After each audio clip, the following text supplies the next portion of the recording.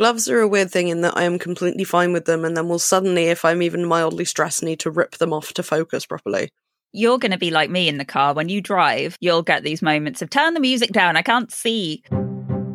So, do we have anything to talk about that's vaguely anything related? What, like related to Terry Pratchett in the podcast? Yeah. God, no. Okay. Nothing whatsoever. No thoughts, head empty. Good. Absolutely. Good. Well done. What's happening in life? Oh, I'm getting a car tomorrow. Yay, I'm excited for you. Little tiny thing, 1 litre engine. It's even smaller engine than my last one. So it should take between 2 and 3 years to get to 60 miles an hour on the motorway. So that's good. Nice. But it will be very easy to park, which is actually good. I told my colleagues, I was like, now would it be cheaper just to get 6,000 horses? Possibly, but they don't come with Bluetooth, so... Okay, but would it be cheap? I don't think it would be cheaper to get 6,000 horses. No, of course it wouldn't. I mean, you probably could. Might be a small toy horse, which isn't really helpful for transport. Unless you tied a bunch of them together to make a raft. Yeah. I think on the whole, I'll probably just get the car. My brain is totally blank. I've had one of those horrible days where just I cannot focus on anything. And my brain just loves to wander off, which bodes so well for the podcast, hence why I'm drinking Diet Coke at 7 o'clock at night. Well, I'm fairly underprepared, but I am quite focused. No, mine is... I was supposed to have a dentist appointment yesterday, or a hygienist appointment, that got cancelled because she was sick, so it got moved to today at a slightly earlier time. And you know that whole thing of, like, I can't do something because I've got an appointment? It's just very completely thrown 2 days off me. Because somehow I couldn't do stuff after the appointment because my morning had gone in a different direction. Obviously, I wish I could say I don't understand, but I do. I put my phone in one of the kitchen cupboards and wasn't allowed it back until I'd finished planning the podcast. Oh, that probably works, yeah. Thankfully, I have Signal on browser, so I can still chat to you. Oh, yes, good, yes. Well, we were talking about the podcast, which I think is okay then. Yeah, that's all we were talking about. Yeah. Mainly. I'm not gonna pull up any evidence right now whatsoever. Well, no. Now I'm getting distracted because there's a message. But... Oh, that's right. I want to get into stenography. He sent me another mechanical keyboard thing that's like a stenographer's thing. And you know how I was briefly obsessed with the idea of that the other month, and I forgot about it for my own good. Well, now I've remembered it. And I found a website where you can kind of practice on a QWERTY keyboard. So I'm going to try that, and then if I like it, I can think about it further. Rather than just spending like £100 on a stenography stupid keyboard. They look so stupid. But I want to type at 200 words a minute. Do I need to? Not really. I want to. Maybe the transcripts would finally get done. Oh, I should be wearing my gloves. No, I won't. I won't wear my gloves. They're in my bag. I'll have to go through a whole thing. Yeah, no. They live in my bag now because they're very good. Thank you. Oh, yeah, I'm glad you like them. They're like wearing the big long sleeves I always used to wear as a teenager with the thumb through the hole. It's that length. I'm glad the length was right because obviously I had to guess because I couldn't exactly go, can I measure your hands? Yeah. I mean, I probably wouldn't have thought twice about it, but yeah. Yeah, sure. It's a new version of phrenology I'm inventing. I just do what my friends say, really. Becky plaster casted my hands once or twice, covered me in ink and printed me once. I just go along with stuff. Yeah, but wasn't she studying art at the time? Well, yes, but you do art things. Yeah, all right, fair. Should we make a podcast? Let's make a podcast. Hello and welcome to The Truth Shall Make You Fret, a podcast in which we're reading and recapping every book from Terry Pratchett's Discworld series, one at a time in chronological order. I'm Joanna Hagan. And I'm Francine Carroll. And this is part 2 of our discussion of Night Watch. It is. We are watching The Night. Note on spoilers before we crack on. This is a spoiler-light podcast, obviously heavy spoilers for the book Night Watch, but we will avoid spoiling any major future events in the Discworld series, and we're saving any and all discussion of the final Discworld novel, The Shepherd's Crown, until we get there, so you, dear listener, can come on the journey with us. Hopefully not through the roof of a watch house onto a bed of nails. Never go in through the privy, lads. Never. Have we got anything to follow up on? I've got something on quantum. Abbott Everett on Reddit willfully disregarded your express wishes and has explained some quantum stuff in extreme depth, which I found very interesting, but I won't read out here. It is about the many worlds interpretation of quantum mechanics and lots and lots of things about Quantum that I don't know enough about to summarize, but I'll link to the comment. It's quite good because he's tied it back in with a lot of the actual passages from the book and things. Yes, I'll go and have a proper read of that and try not to learn anything, as is my want. I also have to issue a formal apology for not naming Buggy Swires on his Heron as the helicopter last week. Yeah, you did get told off for that. I will do better. Also, a correction that I said we first met Buggy Swires in Feet of Clay, and I mixed him up with Wee Mad Arthur. Oh yeah, Two me different too. characters. All right, yeah, fair. So I think we actually first met Buggy Swires and his aerial division in Jingo. Could be. So, Francine, would you like to tell us what happened previously on Night Watch? Sir Samuel Vimes is moving up in the world. Well, he was, before a magical storm sent him down through the glass ceiling and right into the past, where the air is thick with lilac and revolution. Oh, and he brought a madman with him for extra spice. Vimes stands in for his former mentor, prematurely deceased, Rip, looking out for his younger self and shaking up the Night Watch. He's changing history just in time for everything to go banana-shaped. What? I know my fruits. Beautiful. I haven't pointed this out yet, but as you just did it, name of the thing in the thing. Name of the thing in the thing. Night Watch. People were discussing on our Reddit a few weeks ago which of the Discworld books has the highest proportion of name of the thing in the thing, and I think this one might be up there. Yeah, it's got to be up there. Yeah, I think this it's the name of the thing. Yeah, the name of the thing in the thing is the name of the things. Yeah. The name of the things, the lesser-known original draft of the Tolkien story that eventually became the Silmarillion. Good. Oh, we should say where this section starts and finishes, I suppose. We should. This section starts on page 163 with a sentence. Calf's liver. No, that's where the last one ended. Yes, I know. That's where it starts, you said. Oh, whatever. The beast remembers is where this starts. You correct me, but it's literally the next word. People can work it out. I like to be clear, and ends on page 257 with a little more champagne.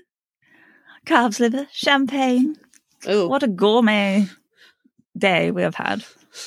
In this section, for a given value of summarising, Vimes sleeps and remembers Swing. History is happening and the revolution's imminent. What do you stall for? He wakes, he meets a pie seller, and is inadvertently slipped a piece of paper about Morphic Street. Young Nobby's on Vimes's tail, but he's quickly caught. Lady Meserole, Rosie Palm, Snubs of Cable Street and Ned Coates all want Keel kept an eye on. There's been a break-in at Treacle Mine Road and a silver inkstand's briefly missing, while at the Assassin's Guild, Downey bothers Dog Botherer and burns a book. There's a rumour that our Keel's a spy and young Sam's repeating the politics of our mum. While patrolling Morphic Street, Vimes arrests an unmentionable and apparently interrupts a meeting of dangerous anarchists. More Cable Street particulars arrive, led by Sergeant Carcer, but young Sam rings the bell and acquires an audience. Vimes has changed history, he thinks, and he takes his arrested unmentionable back to the watchhouse to prepare for war. Time flows in strict courses, and potential riots have moved to other places with new causes. Vimes opens up the watchhouse and lays traps for the unsuspecting unmentionables before confronting the man on the street. As two irregulars get caught in the watchhouse, Vimes steps out and stays away from the man with a handful of glass. Dr. Lorne is sent for, but he's too late to help the dead crossbowman that lands in the street. There's riots in the streets, and other watchhouses are under siege. Vimes sends out for some ginger beer. Meanwhile, a rooftop assassin joins Lady M in a coach. The young veterinary fills her in on Sergeant Keel and informs her he's found a way into the palace. Vimes begins interrogating, and Ferret confesses everything, while the other two irregulars are delivered to Cable Street. The agony aunts grab Sam. He's knocked out and wakes. Knocked up and wakes out. What a day. Among the seamstresses, an interview with Madame Meserole has revolutionary undertones and an offer of command, but Keel's been making enemies. Undertone, overtones. Undertone, overtone, wandering. Good. Vimes goes home, but Veterinario was watching. The anger will make a handy diversion. That's where he learnt that trick. Yep. So helicopters and loincloths this time. A lot of flying fruit, which as we all know is a breed of helicopter, but I'm specifically going for the apple hurled at Veterinary's head and caught on a fork. Excellent, yes, I like that. We also had someone falling through a roof, someone else falling off a roof. Many things have gone through the air. But I think the apple is, yes, your helicopter. The apple is my helicopter. And we have a mention of lilac silk, which could be a very fancy loincloth. What was it? As the coach passed a torch, there was a suggestion of lilac silk. A suggestion of silk. Definitely a loincloth. Yeah. Also, it's got a very susurration vibe, hasn't it? Also, as I like keeping track of these things, the events of this book are taking place in the year of the dancing dog. Oh, good. Just so we know. Quotes. Mine is a quick, silly one, because it's all going to get dark and depressing later. And this is one of my favourite Pratchett jokes ever. Okay. No, please. I'll tell you whatever you want to know, the man yelled. Really? Said Vimes. What's the orbital velocity of the moon? Did we find out? Sadly, no. Well, they might know already. Because the last hero. Well, yes, but the last hero is in the future. Oh, yeah. Well, Sam might know already. Sam. I'm being so familiar with him now. I don't know if I ever called him Sam before this. I feel like we know him now. Vimesy. No, I don't like that. Sorry. Give us a pretty quote, Francine. Give us a pretty one. Okay. Beyond the walls of the yard, the real night had closed in. The old night, with its tendrils of fog and crawling shadows. He relaxed and wore it like an overcoat. That is very pretty. It is. I enjoy it. We both highlighted that one, and Joanna was gracious enough to go and grab a different quote because I was, as I say, in the chippy. Don't keep saying chippy or I'll start singing the Victoria Wood song. I was watching that on TikTok earlier. I was so pleased when Victoria Wood came up on TikTok. It's great. In the chippy. I've done a plat. It's right effective, that. It looks great. It's really great. Fuck. All right. Right, sorry. Characters. Let's talk about Sam Vimes, or Sam as you apparently call him. Sam Vimes is feeling a little guilty about how good he's feeling. Yeah, or that was about how into it all he's getting. Right at the end when Lady Meserole offers him command and he sort of thinks that he could, and the second thought is, oh, maybe not in this city, not under Snapgaze. And then he remembers Sybil. Yeah.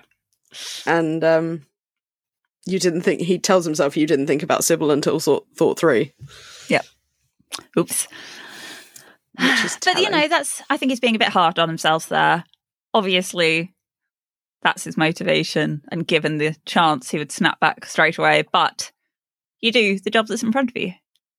Yeah, the refrain keeps coming back in this section. You have near the beginning, as he's thinking about what's to come, you did the job that was in front of you like unimaginative coppers always did. And then later in that conversation with Lady Meserole towards the end of the section, I'm going to finish the job that's in front of me and then I'm going home. So we've also got Vimes kind of building up the legend of Keel here, haven't we? And we don't know exactly how much his legend chimes with Keel's, but there's definite deviations. So the rest of the force now think that he's there to hunt down Casa, which he is, but for different origins. Not for different reasons, even from different origins. And he's kind of going off a 30-year-old memory as well. And so even the things he's remembering and trying to do the same are going to be this guy who's lionized in his head. And so you just kind of got this...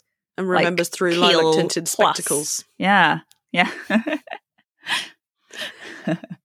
But yeah, he's doing pretty well, I think, all things considered. Although he is becoming aware that he's slightly untethered from the correct stream of time. Do you tether yourself to a stream? You don't. Never mind. He can't help being the person that he is. So you have things like the Vimes roulette with the inkstand, where it's been stolen, and obviously someone's trying to set it up by having it in his locker. The moment of he's got half a brick in his locker and says he's saving up for a house. Like that, it's really good because it's a good Pratchett bit because it's a moment of extreme tension. Everyone's wondering where the inkstand's going to be, but you have the brick and you have Colan's locker that has something educational in it. Extracurricular reading, good lad. But the way he kind of fondly remembers it, because he's thinking about, you know, the teenage version of him that's there now would have been wide-eyed and blushing, and it would have been passed around the younger members of the Watch. Yeah. And then we get that nice little bit of foreshadow when he's like, oh, we didn't put it in Coates' locker after what he found there. Yeah, that's a really good build-up of tension. There's lots of fun build-up of tension, especially because you have things like other people saying, oh, some people think you're a spy. Mm. And then there's the argument of spy for who. Yeah. And you get him managing Tilden when the inkstand, he's put it back in the safe, and he gives Tilden that moment of, okay, it's mild embarrassment, but it's better than it being in someone's locker. He's so smooth with it all that you don't see the bumps in the road coming, which is quite cool. Yeah. And again, it's not Sam, but I've got a bit of sympathy for Tilden again, as he's struggling to float along with the revolutionary tide, and as much as he can bring himself to say, because he's not been raised to question orders, is some of the orders we've been given lately have not been thought out properly. What? Yes. And especially it's hurting him to know that a lot of it was like, well, one of the big things was his old regiment. Yes. That's gotta hurt. That's really gotta hurt. And then bless you've got young Sam as well. Yeah, oh, he's doing all right. He's getting a little bit political around the ears. A little bit political around the ears. He's like, oh yes, well, if he'd found a slip saying he was a revolutionary, that definitely would have proved it. Wouldn't it, Mr. Keel? Wouldn't it, Sarge? Wouldn't it, Sarge? Mm-hmm. Yep. Mm-hmm. Not going to bring you down for the ginger beer charade. All right. Well, not there yet, are we, buddy? And the politics his mum's learned in the fish shop. Yeah, the fact angry masses chewing Keel's ear off about it. Like, you're lucky I'm not a fucking spy. The angry masses will rise up and throw off their shekels, the fishmonger says. Good. Which is quite sweet, because we were talking last week about going back and dealing with our younger selves, and Sam sums it up. Vimes sums it up quite nicely. With, when you got older, you found out that you now wasn't you then, because you then was a twerp. Yes. And a special bonus points for twerp, which is an underutilised word. I agree. I like twerp. Twerp, twit. I try and use twit. It's a good one when I'm correcting myself from saying twat. So usually I say, what a twit. The pause is important. And the moment where young Sam's inviting Keel over for tea. And very sweet. It's very sweet, and he says no, but it's really hard for a second when he says, oh, besides, I know he's thinking to himself, I know she's been up in small gods these past 10 years, and I'd rather put one hand flat on the table and give Swing the hammer than walk down Cockbill Street today. Yeah. Yeah, parts of his life he just doesn't want to. Just doesn't want to. Which I respect. Yeah, and I like that that's not explained. You get to project onto that a bit. Yeah. And I think it's largely just to keep that intact as a memory. Keep it intact as it was and not put a weird layer on it. Yeah, you don't need to go kicking through your proper childhood, do you? As much as he might want some distressed pudding. Speaking of insults, skag. Had you ever heard skag outside of this? Like, a bit of me feels like I must have, but maybe I've just read this so many times that skag lives in my brain. It sounds a lot like scrag as well, like scragging someone's neck. It's good and violent. It's a good boarding school insult. Yeah. But yeah, speaking of young Sam and jumping forward to Carcer, the moment where Carcer realises that that's baby Sam Vimes, that's a chilling moment. Yes. Have you got the quote? Yeah, it tried to appear as if nothing had happened, tried to pretend that the world had not cracked open and let in the cold winds of infinity. And you can feel that, can't you? The moment where something's gone horribly wrong. It doesn't show on your face yet, but all your insides just disappeared. Yep. Everything is sort of on fire and frozen at the same time now, isn't it? Oh, good.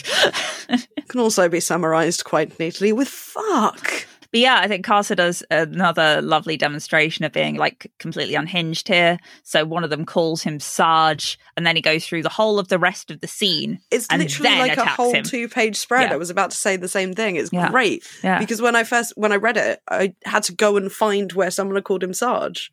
Me too, yeah. I had to flick back. I was like, oh, good. Very nice. And I bet everyone did. And I bet that was deliberate. Yes. But yeah, Casa, good scary villain. Mm-hmm. Speaking of villains, find thee swing. We get a bit more context. We get a bit more context for him right at the beginning of this section when Vimes is kind of sleeping and dreaming on Swing. So we learn that he was trained at the assassin school and, as Vimes puts it, had too much brain to be a copper.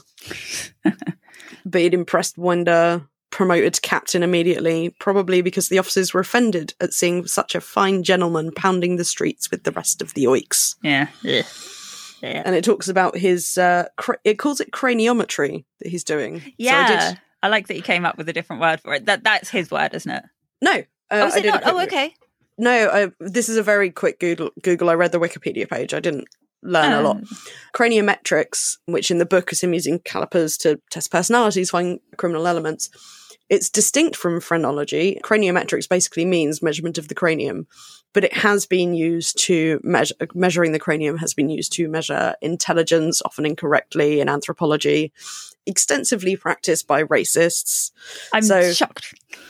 It's a close cousin with phrenology, but phrenology is more about facial features and craniometrics is measurement of the cranium separately, and I didn't have time to go down this rabbit hole. I was about to say, I wonder what the difference is with like the lumps and bumps on the skull, because I know you do that with the phrenology. Yes. Artists from about the 15th century onwards have made a big study of craniometrics to attain greater accuracy and representation. And I didn't go into the rabbit hole of the two artists who really began that practice, but that's a thing for another time. 15th century, you say?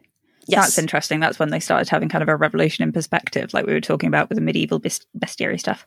Yeah, so that was rabbit hole, craniometry probably has something to do. And also, just a quick reminder that we have already experienced on the disc retrophrenology, where someone has taken the logic of... Oh, that didn't come back to me at all till now. Too many mallets to the head. Yeah, someone has taken the logic of the shape of your head defines your personality and extend it one text further to, I can use a mallet to change your personality by changing the shape of your skull. I love that. Yeah, that is, again, one of my favourite Discworld jokes. I'd definitely be one of those cases, like with someone who's had too many plastic surgeries and it's just ended up much worse than it would have been. I'd have been someone who had so many mallets to the head that I've just kind of found a new set of letters to go on the end of my ADHD. It'll be... Anyway, so Dibbler has a pie. Dibbler sells a pie. Payoff from the line in the first section where Dibbler mentions selling one of his first pies, and he ate the whole thing. All of it. What a hero. And I like it because you get the moment where he's running after him, and your thought, well, my first thought is always, oh, he's gone to give him the one with real meat in instead, because he's made mates with him now. But no, it's something cooler. But yeah. But also I like that, Dibbler fondly remembering that he sold a pie to this man and the man ate the whole pie, and the reason Vimes ate the whole pie is to make sure that he could keep that bit of paper. Absolutely. With password swordfish. It's always swordfish. Apart from when it's the hallucinated bread from one. Oh, hang on. Have you just got that next to you? Yeah, I was looking up something else relevant to this, and now I want to see if I can find the... We've been doing loads of really early book throwbacks recently, haven't we? Just like you were saying, everything's timed. It's all coming together. It's all connecting. Oh, here we are. The significant owl hoots in the night, yet many grey lords go sadly to the masterless men. Hooray, hooray, for the spinster's sister's daughter. To the axeman, all supplicants are the same height, yet verily the rose is within the thorn. The good mother makes bean soup for the errant boy. Are you sure that the ill-built tower doesn't tremble mightily at a butterfly's passage? What about the caged whale? Oh, you want the elucidated brethren of the ebon night. 3 doors down. Sorry, I didn't need to read the whole thing, but once you start... Yes, you did. That's definitely a run-on. Nice callback to guards! Swordfish! I saw some pictures of baby swordfish recently, and that was nice and good. And everyone should look for those. They get their nose very quickly. They just look like little tadpoles with huge noses, and it's very cute. listeners, your homework is to look at pictures of baby swordfish. Yep, I'm a very nice homework setter. Well done. We meet young Nobby. Oh, it's Baby awesome. Nobby.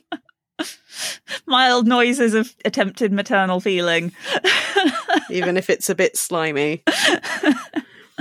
Oh, because his dad's horrible to him. Oh, that was a dark moment where he's talking about like Lady Meserole caught him. What was he doing? Something inappropriate involving a molly. Snicking I believe. Whatever, I've got it noted somewhere. But yes, that. Snickering her nolly. Yep. And he's talking about he doesn't want to go to the Tanty because Skonna, his father's in there, and Vimes remembered, and he used to break your arms. Like, that was a fucking dark moment. Mm. And he doesn't weigh anything, and he gets fed, and he's a good boy. No single feature in itself was more than passably ugly, but the combination was greater than the sum of the parts. Yeah. It's also interesting to see the age gap between Nobby and Colin. Like, I know there is one, but because Nobby's age has been probably 30 since Guards, and Colin is, I think, like, recently wed here, I believe. Yeah, so I'm guessing I've put Colin in my head as 21 here. Yeah. And Nobby I've put around 8 or 9. Yeah. He's very young. Yeah. Which, makes sense, doesn't it? Winding forward. Yes, because Colin sort of... Colin takes rewinding, post-winding, pre-winding, fast-forwarding. Colin takes on a bit of a, like, older, more superior, experienced watchman. When you're a man of the world like me, Nobby. Which is great because you can now tell he's been playing off that age gap since it was significant. Yes. Speaking of Nobby, who got caught robbing Lady Meserole. Is that how you pronounce that? I have no idea, but I'm going with it. I don't. That's one of the ones where my brain didn't try and pronounce it in my head. So, yeah, I think I've mostly been referring to her mentally as Lady M. Yeah. Meserole. Is that a word? Meserole. But yes, she's got great. A punch on her like a mule. Of course. Which is what I look for in a woman. That and champagne. I like it when this sounds sarcastic, but it's not. I like it when champagne is a character trait. Does that make sense? Yes, absolutely. She's got that similar vibe as Sybil of kind of moving like a ship in full flight, although we mostly see her sat down.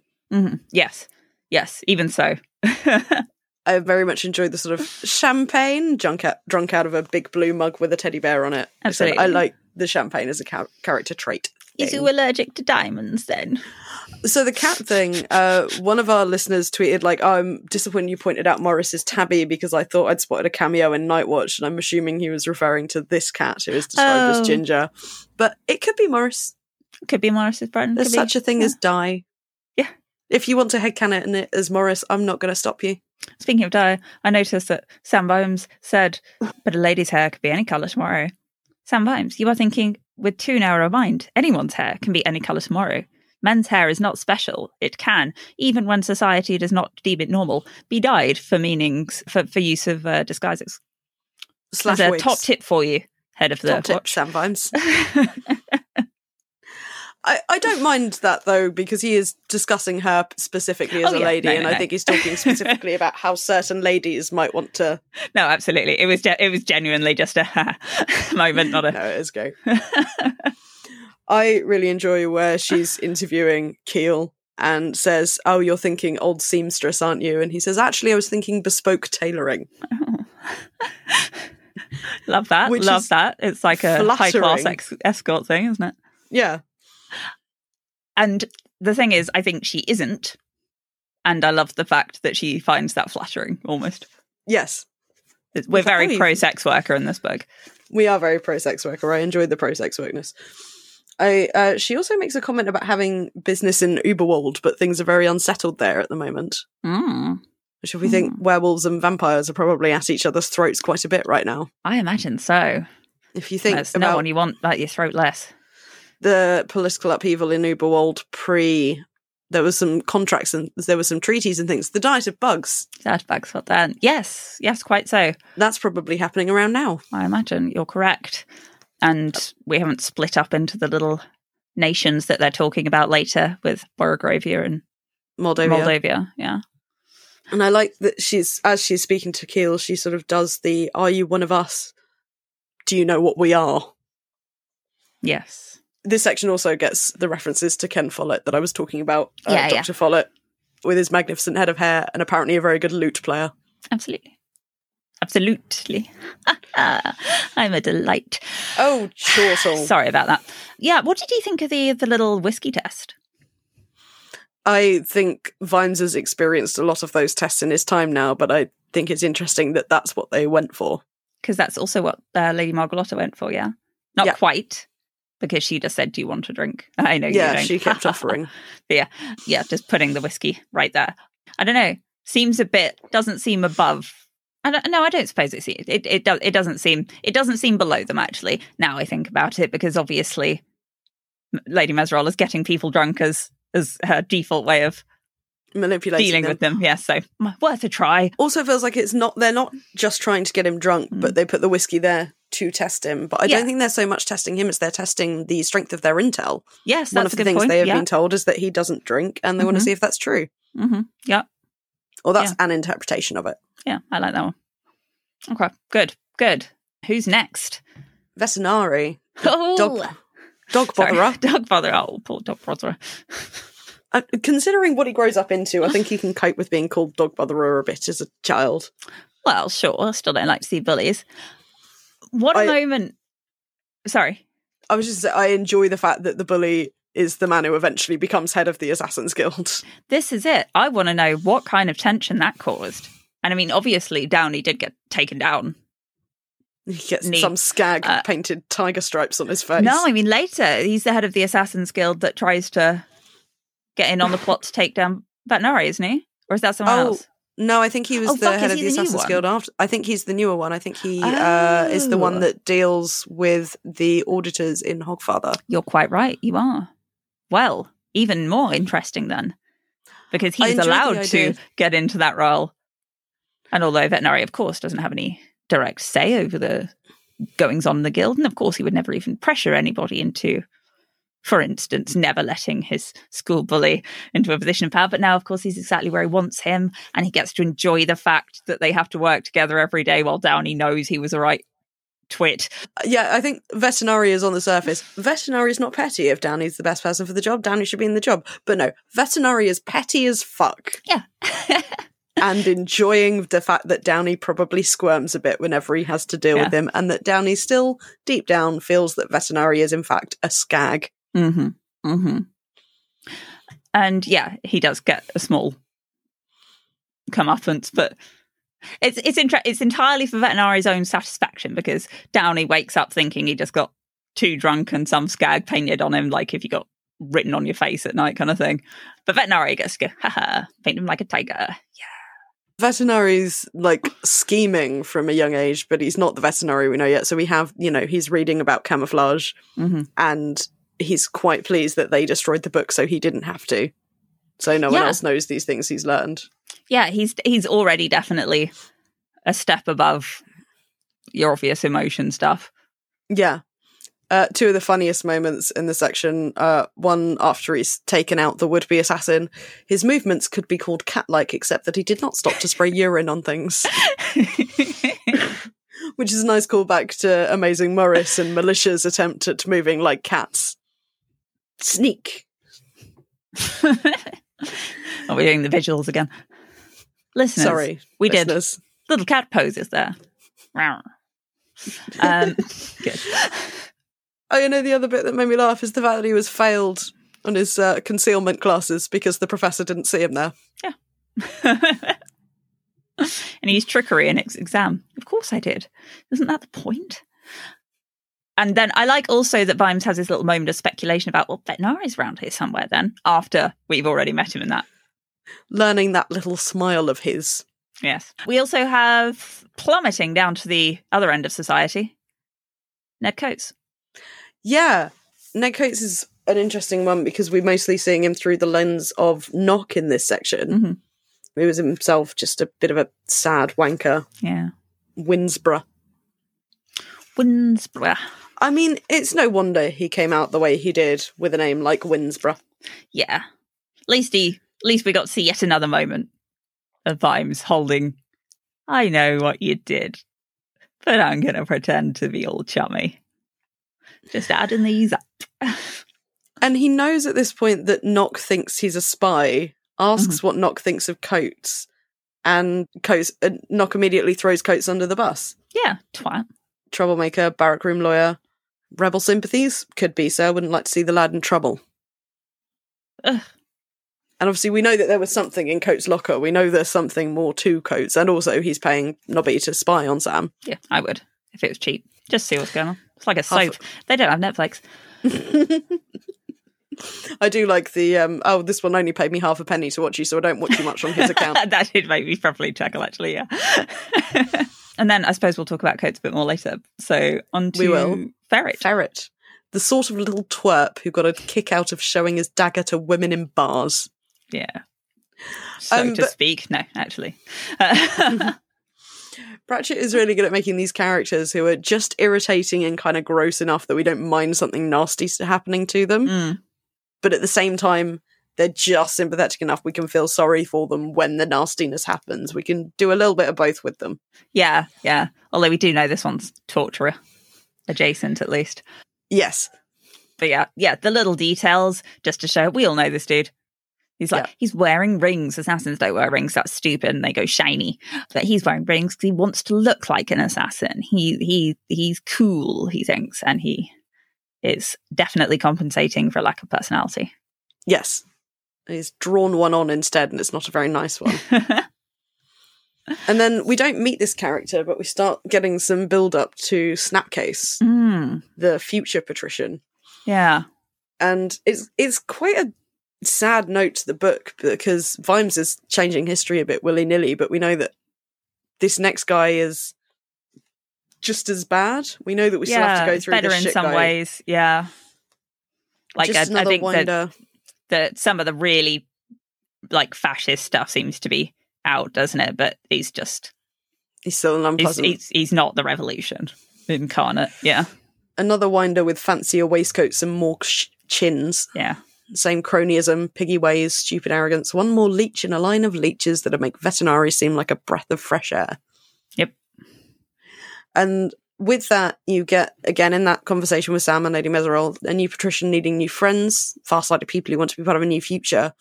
And then very much pointing out that the action on the streets is a distraction from the political revolution happening in closed doors, which is just turning people against Winder and to Snapcase. Yes. And obviously no one is as far-sighted as Vimes. No one can look at this and go, no, Snapcase is just as much of a bad idea, because he is the best they've got at this point. Yeah, I wonder slightly, because I'm half remembering here. But Vetinari's aunt is mentioned early in the books, isn't she? He's got an aunt somewhere. Oh yeah, indirectly referenced in several other books. Yes, that is her. All of this does, several decades later, culminate in Vetinari saying being like a breath of fresh air. I wonder how foresighted she is. If she wants to set Vetinari up as the future. Yeah, probably not. Probably not. That idea probably comes a bit later, but... No, I feel like he's more a piece on the board to try and manipulate things into better futures, and Vetinari actually being the one to take control is probably more his idea. But in very much, when someone's doing something badly and you, rather than showing them how to do it, you just want to take it off them and do it properly yourself because it's frustrating to watch. Yeah. I feel like that's how Vetinari became patrician. Like, oh my God, I'll do it! Right, everybody, calm down. Have some you guild. You guild. You scorpion pit. Yeah, I haven't mentioned any locations for this week because you don't really go anywhere. You wanted to speculate on some other characters, though. Oh, yeah. I just thought, like, where do the agony aunts come from? Because we see them later, briefly, in one of the modern books. But they're already dearie auntie by this point. And we don't know how ugly they are. They might just be dressed like older women, and that's a cool disguise, because I think that would be good. That would be something I might do if I was trying to... Well, also, there are some people who become like a dairy type auntie at the age of like 40 and then stay that way for another 50 years. I feel like they could be those. Yeah. There's also a possibility, I feel like, that they could be like, there's got to be a better way of putting this, but like James Bond, they just get replaced by new .cs and Sadies. And so maybe Miss Fatty can become one of them later. But as long as there's always an agony aunt. Listeners, please write in with your agony aunt headcanons because I find them very fun characters. I enjoy them. Little bits we liked. Yes.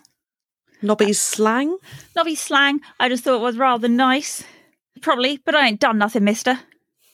Vimes bent down to look into eyes that peered out at the world through a mask of grime. How about whizzing wipers, snitching tinklers, pulling wobblers, flogging tumblers, and running rumbles? What's pulling wobblers mean? That's stealing trifles, small items, isn't it? Nah, that's tottering nevils. Oil of angels? A bribe. And a dimber? Could be a head beggar, could just be a handsome man. But you don't know how to fleeg a jade, though. And that's a little bit of foreshadowing. That is a bit of foreshadowing, actually. Yeah. I completely didn't notice that. One of the things I loved about the horrible history books that I still remember is that there were often like little bits of slang like that. So it was a bit about like Victorian crime kids, whatever. And there was whole sections about slang like that. And I like it. I didn't think to do it until now, but I have the amazing dictionary of euphemisms that you got me for Christmas next to me, and I didn't look any of those up. Ah, well, we'll do a follow-up with that. Yes, we'll follow up on euphemisms. Whizzing wipers does get honourable mention. It was nearly my helicopter. Oh, yeah. No, absolutely. But no, Pratchett does have an incredible ability for just putting a bunch of silly words together and making it incredibly funny. Yes, as I talked about at great length in The Last Hero. With the dragons, yes. Lovely. You've got another little one, and we have just got little ones today, haven't we? Well done. Yeah, we've kept this to a minimum because there's just so much to fucking talk about, isn't there? This was originally something I noted in that it was another fun selection of silly words. Slum gullet, boiled eels, lobscouse, wet nellies, slumpy, and treacle billy. Ooh, okay. The sorts of foods available at this hot chair eating place that Vimes takes Nobby to. But I did decide to check some definitions. Oh. So slum gullet, I'm assuming is a reference to slumgullion. Ooh. Which, God, that's a fun word to say, which is American English. I think it's not as commonly used these days. It's a bit old-fashioned, but it's a term for like a cheap stew. Okay. But it originally meant the refuse from processing whale carcasses. Really good. Gullion appears to come from quagmire or cesspool, so slumgullion is just lovely. Along those lines. Yeah. What a satisfying sentence. Slum might have meant synonym to chum as well, I imagine, at some point, or Yeah, quite possibly. I didn't go deep into the etymology of all of these. I'm glad, because that sounds gross.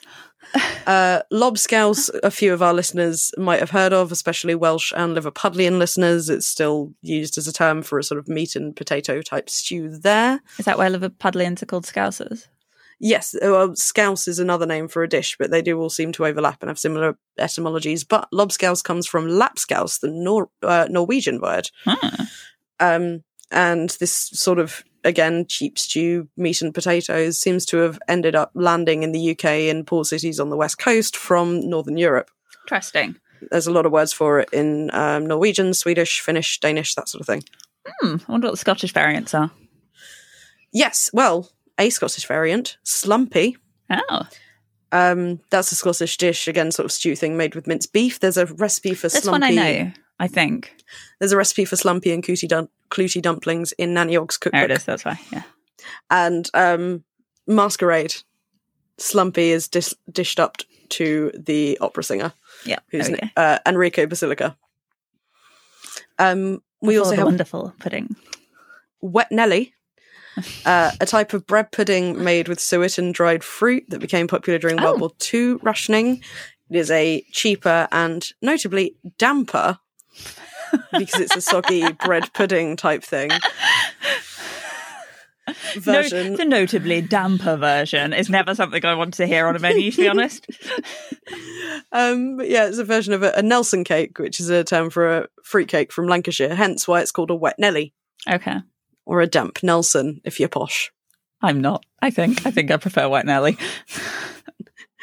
This was a weird one, though, because when I was typing wet Nelly into Google, one of the autocompletes was Elon Musk. And I really wasn't sure of the context. So it turns out Wet Nelly is also the name of a car that turns into a submarine in the Bond movie The Spy Who Loved Me. Oh, all right. Specifically for the car nerds listening, it's a Lotus Esprit S1, and the car used in the film is now owned by Elon Musk. I see. Hence the autocomplete. What, Nelly? As far as I'm aware, Elon Musk has very little connection to damp bread puddings. Except in vibe.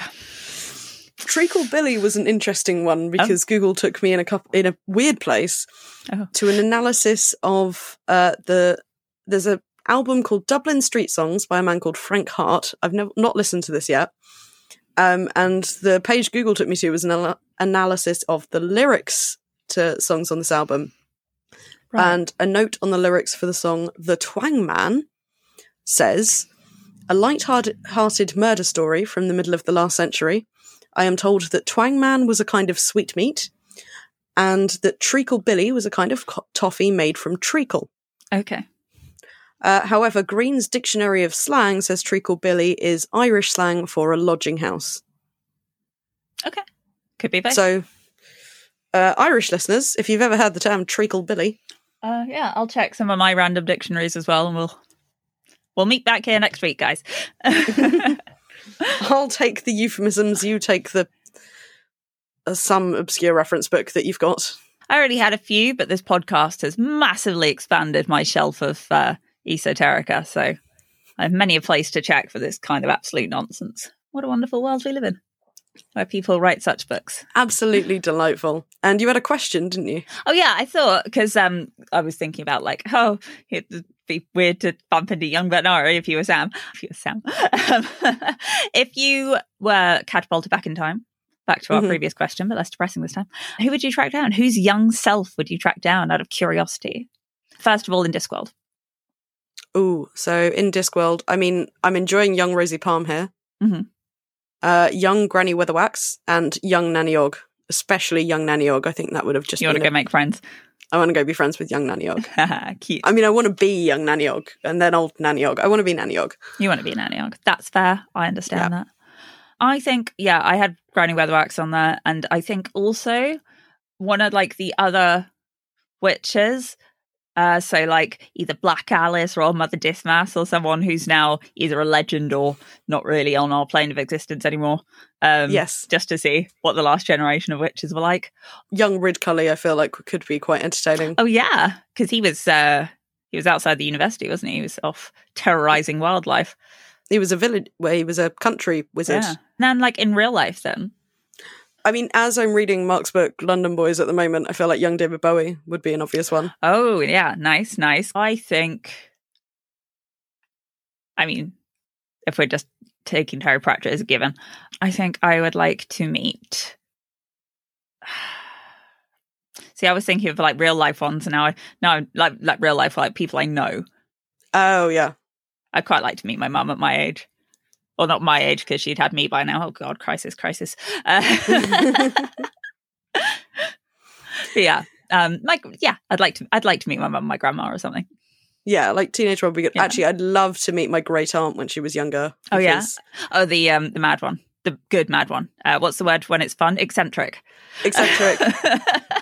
She was eccentric. She was full of gin. She was a chef and married to a lovely Italian man who imported lots of quartz. I just think she was probably quite a lot of fun in her younger years. I bet she was.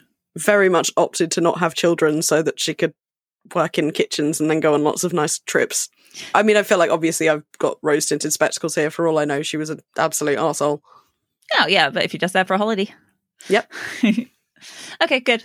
All right, should we go on to the big stuff? Well done, us. Yeah. So talking about Grimm.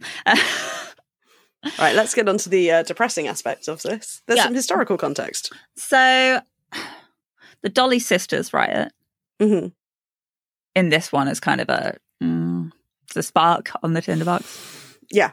So, even though he's averted the Morphic Street conspiracy event, which might itself correspond to several conspiracy events, I was thinking maybe the Cato Street event, which is tied into the massacre at Peterloo. So it was Peterloo that Pratchett had in mind for this, and he said as much. He said, it was Peterloo that I had in mind, as discussed here being the fan group, some time ago. But as a general rule, when things look bad, there's always some dickhead who can make them worse. Yeah. Which is very true. Sending some twats with weapons into a tense, dense crowd is a bad idea, I would say, generally. You think stadium crushes is another example, but most relevant here are things like strikes and protests that turn into massacres and riots. And it is so often just because you send some idiot in to corner everybody at once. So in this case, it's cavalry specifically. In Dolly Sisters, I mean, it's idiots on horseback. Yes, yeah, which is a massive problem because cavalry is very intimidating and kind of elevates the aggressors as well in a way that dehumanizes the people they're slashing at. And I think that became evident here. So Peterloo was at St. Peter's Field, Manchester, 16th August, 1819. 18 people died, some later on from their injuries, due to the Manchester and Salford yeomanry, sabres drawn, charging their horses into a crowd of 60,000 people. The rally had been like an attempt to bring mass pressure to bring about parliamentary reform without resorting to insurrection, was the point. Mm-hmm. Like Dolly Sisters, it happened against like a background of hunger and overpriced foods. For a lot of people who would have been there just, you know, they've been fucking starving for a long time.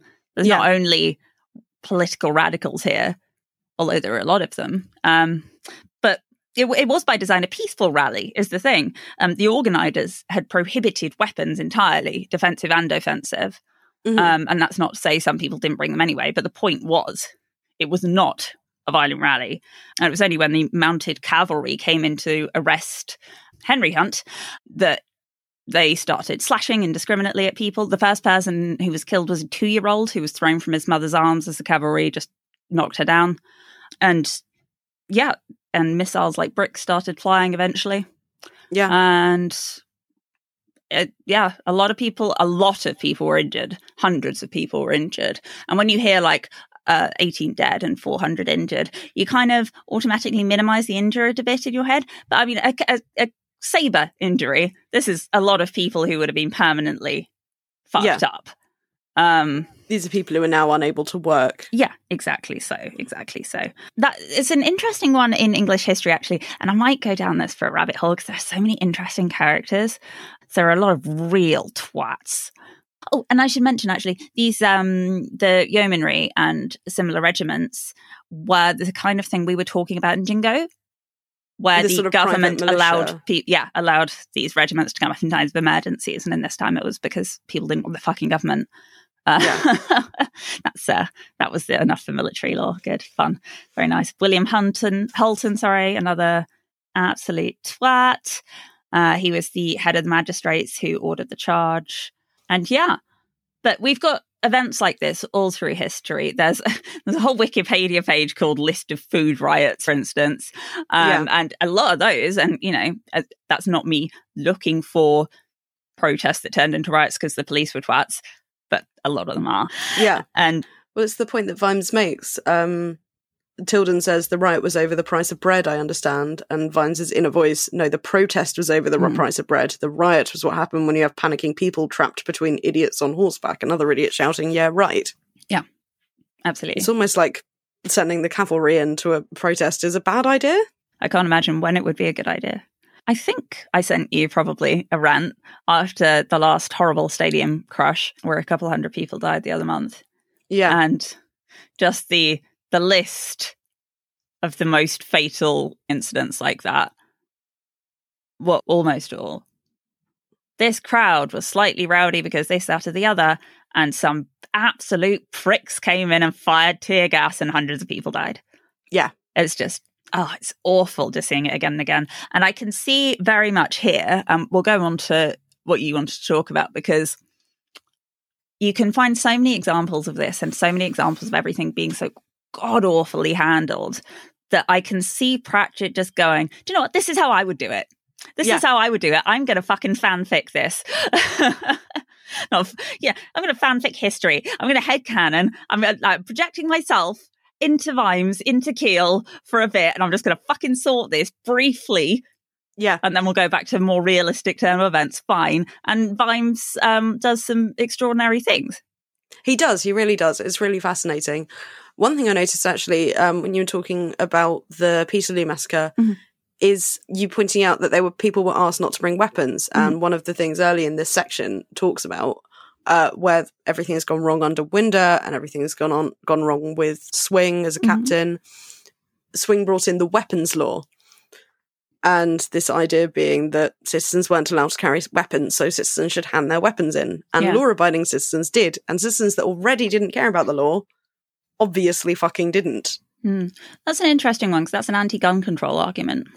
Yeah, very much so. And I don't agree with it, but I agree with the way Vimes is making the point here, which is that then people started carrying their own weapons again, and then obviously it was only the people who wanted to obey the law who found themselves arrested. Yeah. And the line he says, the city had plenty of laws, it just didn't offer many opportunities not to break them. And this is this incredible look at, that's the beginning of the pressure pot that's now coming to the lid flying off and knocking a chunk out of your ceiling, and is why I won't have a pressure cooker.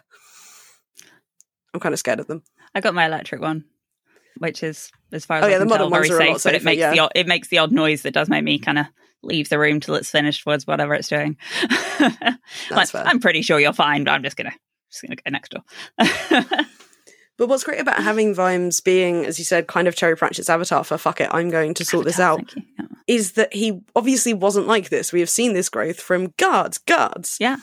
And I keep coming back to one point you made when we talked about guards that I don't think I'd noticed, which was Vimes being okay with police brutality. He sends Kara in to beat up a bunch of guys who haven't really done anything other than their jobs. And obviously here he's grown and he's thoughtful, but because he's had to. Yeah. Because the Vimes who's opting to do that in Guards, the reason I had the book handy is I was looking for kind of talk about the old Night Watch, and I won't read a bunch of it out because it's very depressing, but one of the things Vimes is thinking about is, God, there's only 3 of us. There used to be hundreds. Yeah. And obviously... So it's grown and shrunk again. Yeah. I know Pratchett didn't have this book we're talking about now in mind when he wrote Guards, but at the same time, you can imagine that this is what Vimes was thinking of. Yeah. I think with the him being better, and we'll talk in a bit about how there's still some issues, but yeah. I think a big part of it as well is even in Guards, where he was a captain of the Night Watch at that point. I believe so, yeah. Yeah. He wasn't punching down. No. By the time he's commander of the Watch, anyone he uses his, I'm going to hit you with a chair instead of diplomacy my way through injury. This, is him a person of power hitting down. Yeah. Even if he went and had punched Mayonnaise Quirk. Which that would be satisfying moment. It would be the Duke, the commander of the Watch, the most powerful man in Angmar-Bork, Second Veterinary. Yeah, and I think Pratchett probably realised that as he gave him promotions, and I think that was very correct, because you can't have somebody become that powerful and remain likeable if he keeps his hilariously violent tendencies, I think. And he lets it out elsewhere against supernatural things and against proper criminals like Carcer, and even then he doesn't want to hurt an unarmed man. Yeah, no, he's very essentially trying to do everything with Carcer by the book, but in his way, not in a carroty way. Carroty. I also quite like the contrast between, and he says it in this book, but in a different way, but I think it was either in Guards or Men-at-Arms, something like everyone's guilty of something. And it's kind of said in a joke way, like, we can get them on whatever, we'll find something. And I didn't like that. But here it is, everyone is guilty of something. And also, it's because there's no way not to break the laws. It's entirely the establishment's fault that everyone's guilty of something. Yeah. And it talks about the fact that Swing has no interest in rehabilitation or making things better. It's just about making as many things as illegal as possible. Yeah. Yeah. But yeah, to talk about the big moment of this section that we kind of danced around, but the not so much the Dolly Sisters riot itself, which again, that page is just a very tough read when he's talking about a child's hand slipping out of his mother's as the horses come in. That hurts to read. But obviously he prevented the events that happened at Morphic Street, which obviously turned into similar actions, and all that's happened is it's moved to a different place. He's worried he's completely untethered history, but history's going to history because people are going to people. Yeah. I'm pretty sure that's how Lutze would put it. Yeah. But what this turns into, because we don't see the riot itself, instead we see the aftermath of the riot, and what they're told is that watch houses are going to be attacked now. There's rampaging mobs on the streets, and what you need to do is it's a euphemism, be mindful of the curfew. Double down. The orders from above are saying there's a threat of revolutionaries now. Yeah. Mindful of the curfew means if we get people coming to complain about unarmed citizens being attacked by soldiers, we have to arrest those people. Mm-hmm.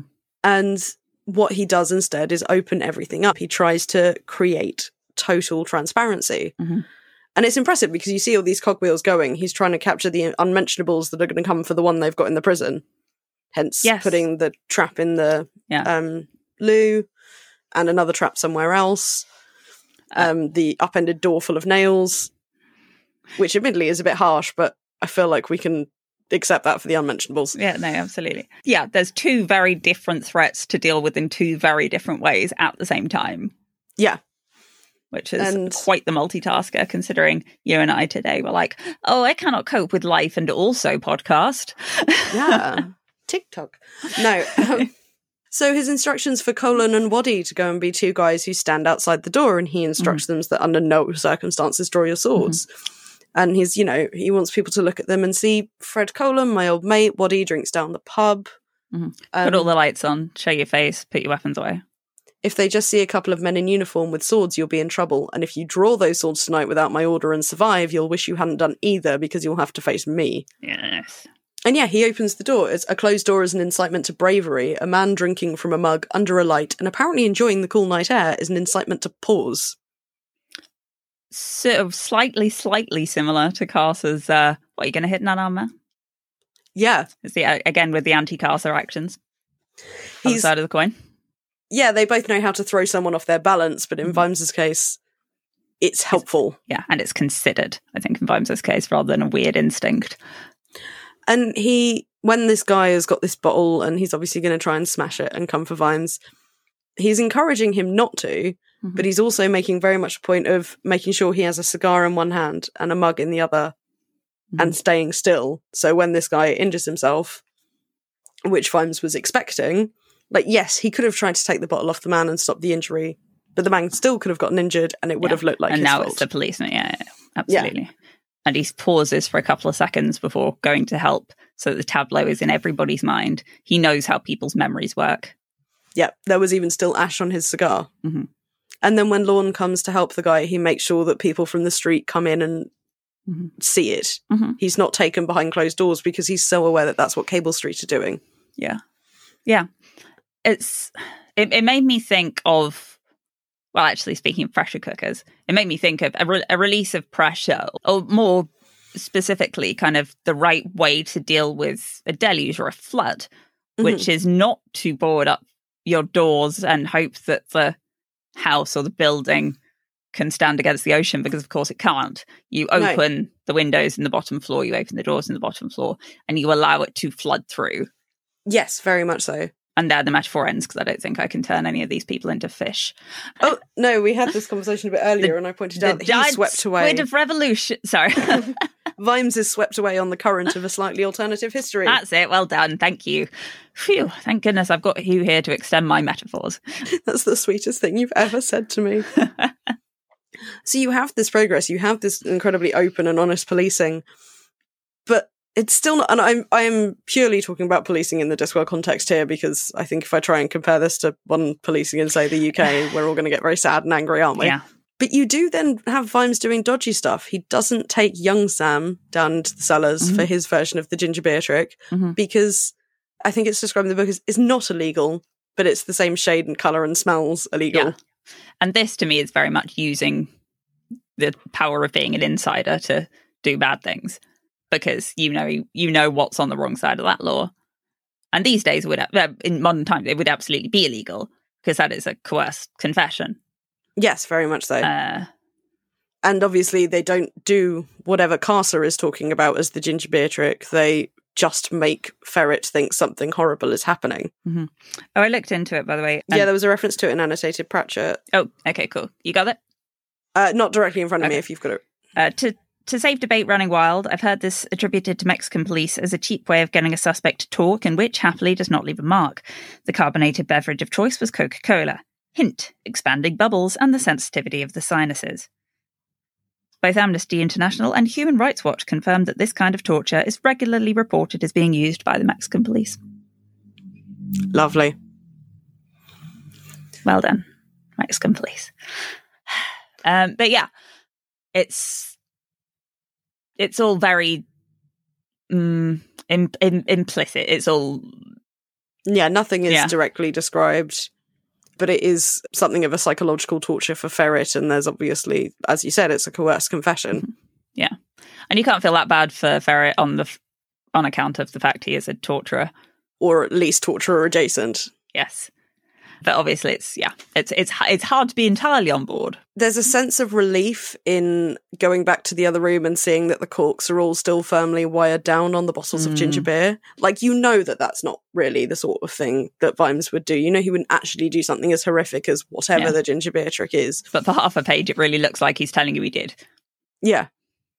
And it's horribly tense, and you kind of need that moment of relief before you go, oh no, what he did was still really fucking horrible though, wasn't it? Mm. But then you also have the revelation from the ginger beer moment that the Unmentioners have been told to mix in with mobs and throw things at coppers. Yeah. They're effectively there to incite and make things worse. Which again is something that has happened in real life. Yep, very much so. But is spotted quite easily by someone like Vimes, but probably not by any other Colon. Well, maybe even by Colon, although I'm sure it's just that he'd be able to go, But I think a lot of the people on top are being willfully blind because they want things to be bad enough to bring in the next set of laws. Yeah, I mean going back to Peterloo, there were some incredibly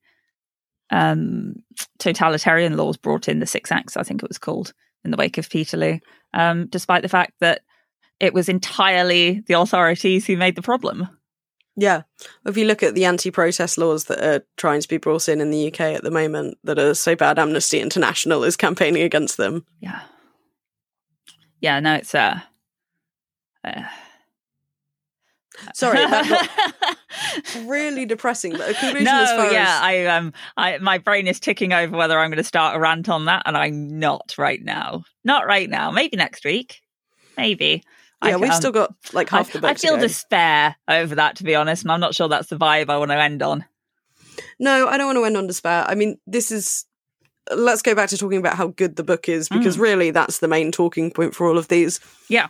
I don't agree with all of Vimes' actions, but I think it's an incredibly good read, and the way the tension is built in the Vimes scene where he is sat down with his mug of cocoa and his cigar, but underneath that you feel the tension building up in the city as a whole. That is an incredible piece of writing. Yeah.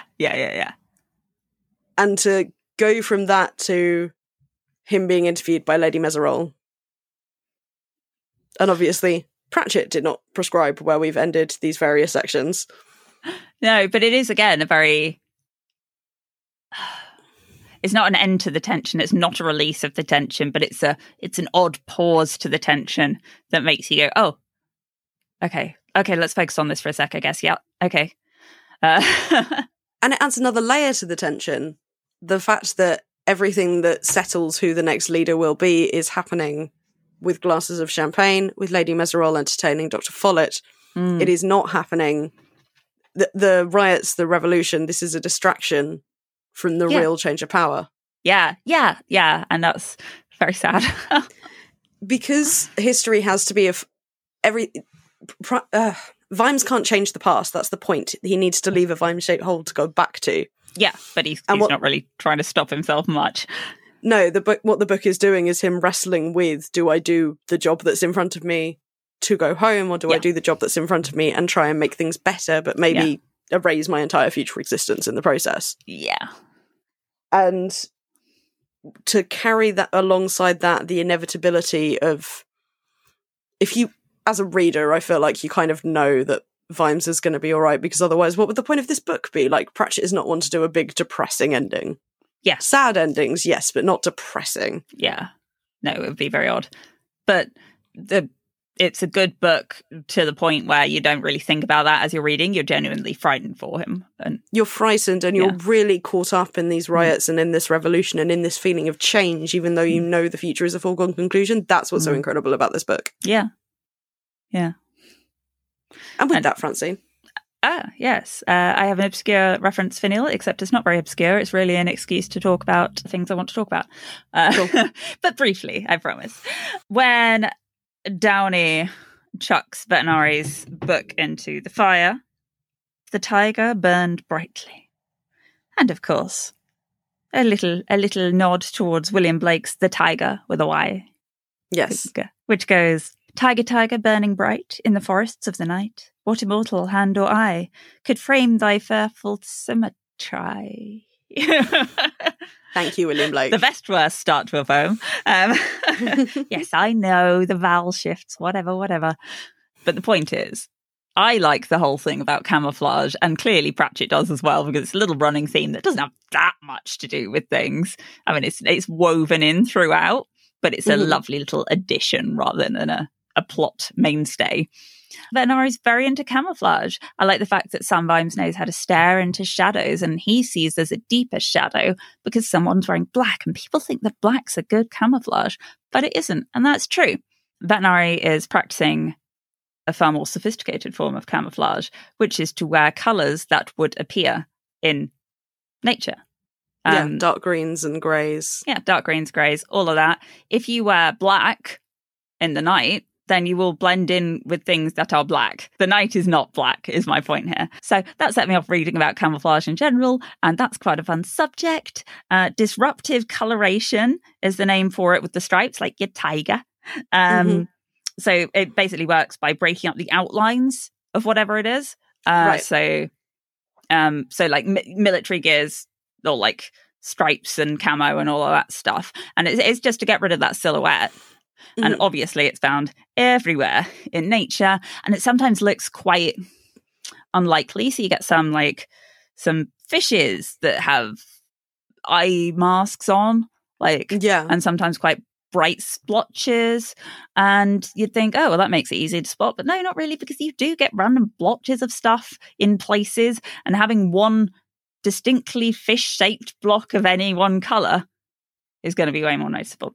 And anyway, I'm going to link to a couple of fun articles about camouflage because it's fun to me. And I like the fact that the whole field is all crypsis, because I didn't know that. Specifically the tiger thing, the orange and black in a green forest, because I read it in this book, it has since become my, that's camouflage and I'll die on this hill, as a running joke with our mutual friend. Yeah. Who hates the idea of a tiger being camouflaged. Well, apparently, I'll be the actually person for a minute. But apparently, it's because the ungulates and things that it hunts are generally red-green colorblind. So this is a variety of browns. Yeah. I'm not sure that explains why they're orange. I'm not sure how many orange things there are. Maybe it's just because that particular desaturated tone blends in very well with the green. I know you add a bit of red to green to make it look more natural. I think I'm straying into a different area of colour theory here, though. You are. To bring us quickly back to tigers, though.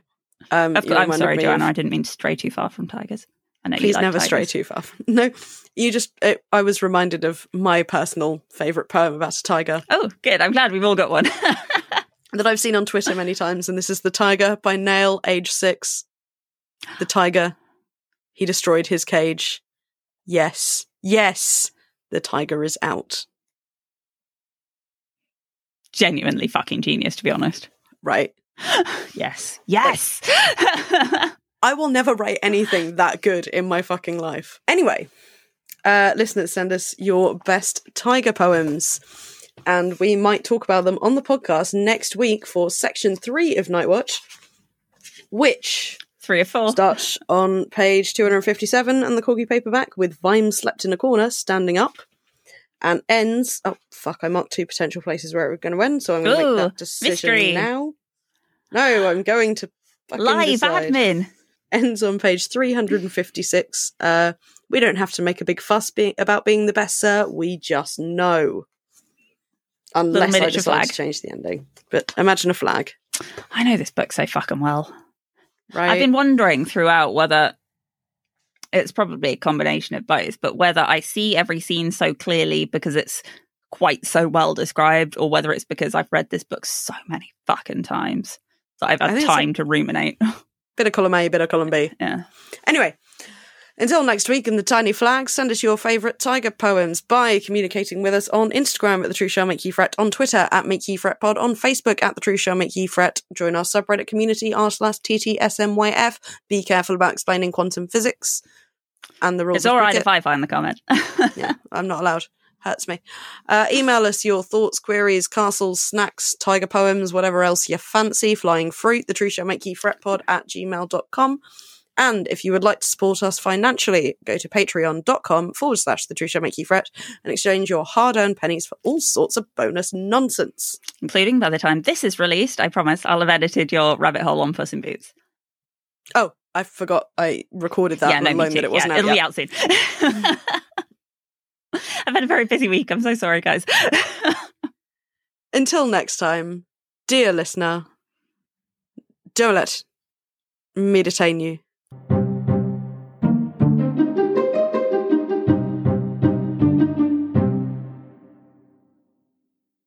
How does one wizard wipe her, do you think? Carefully.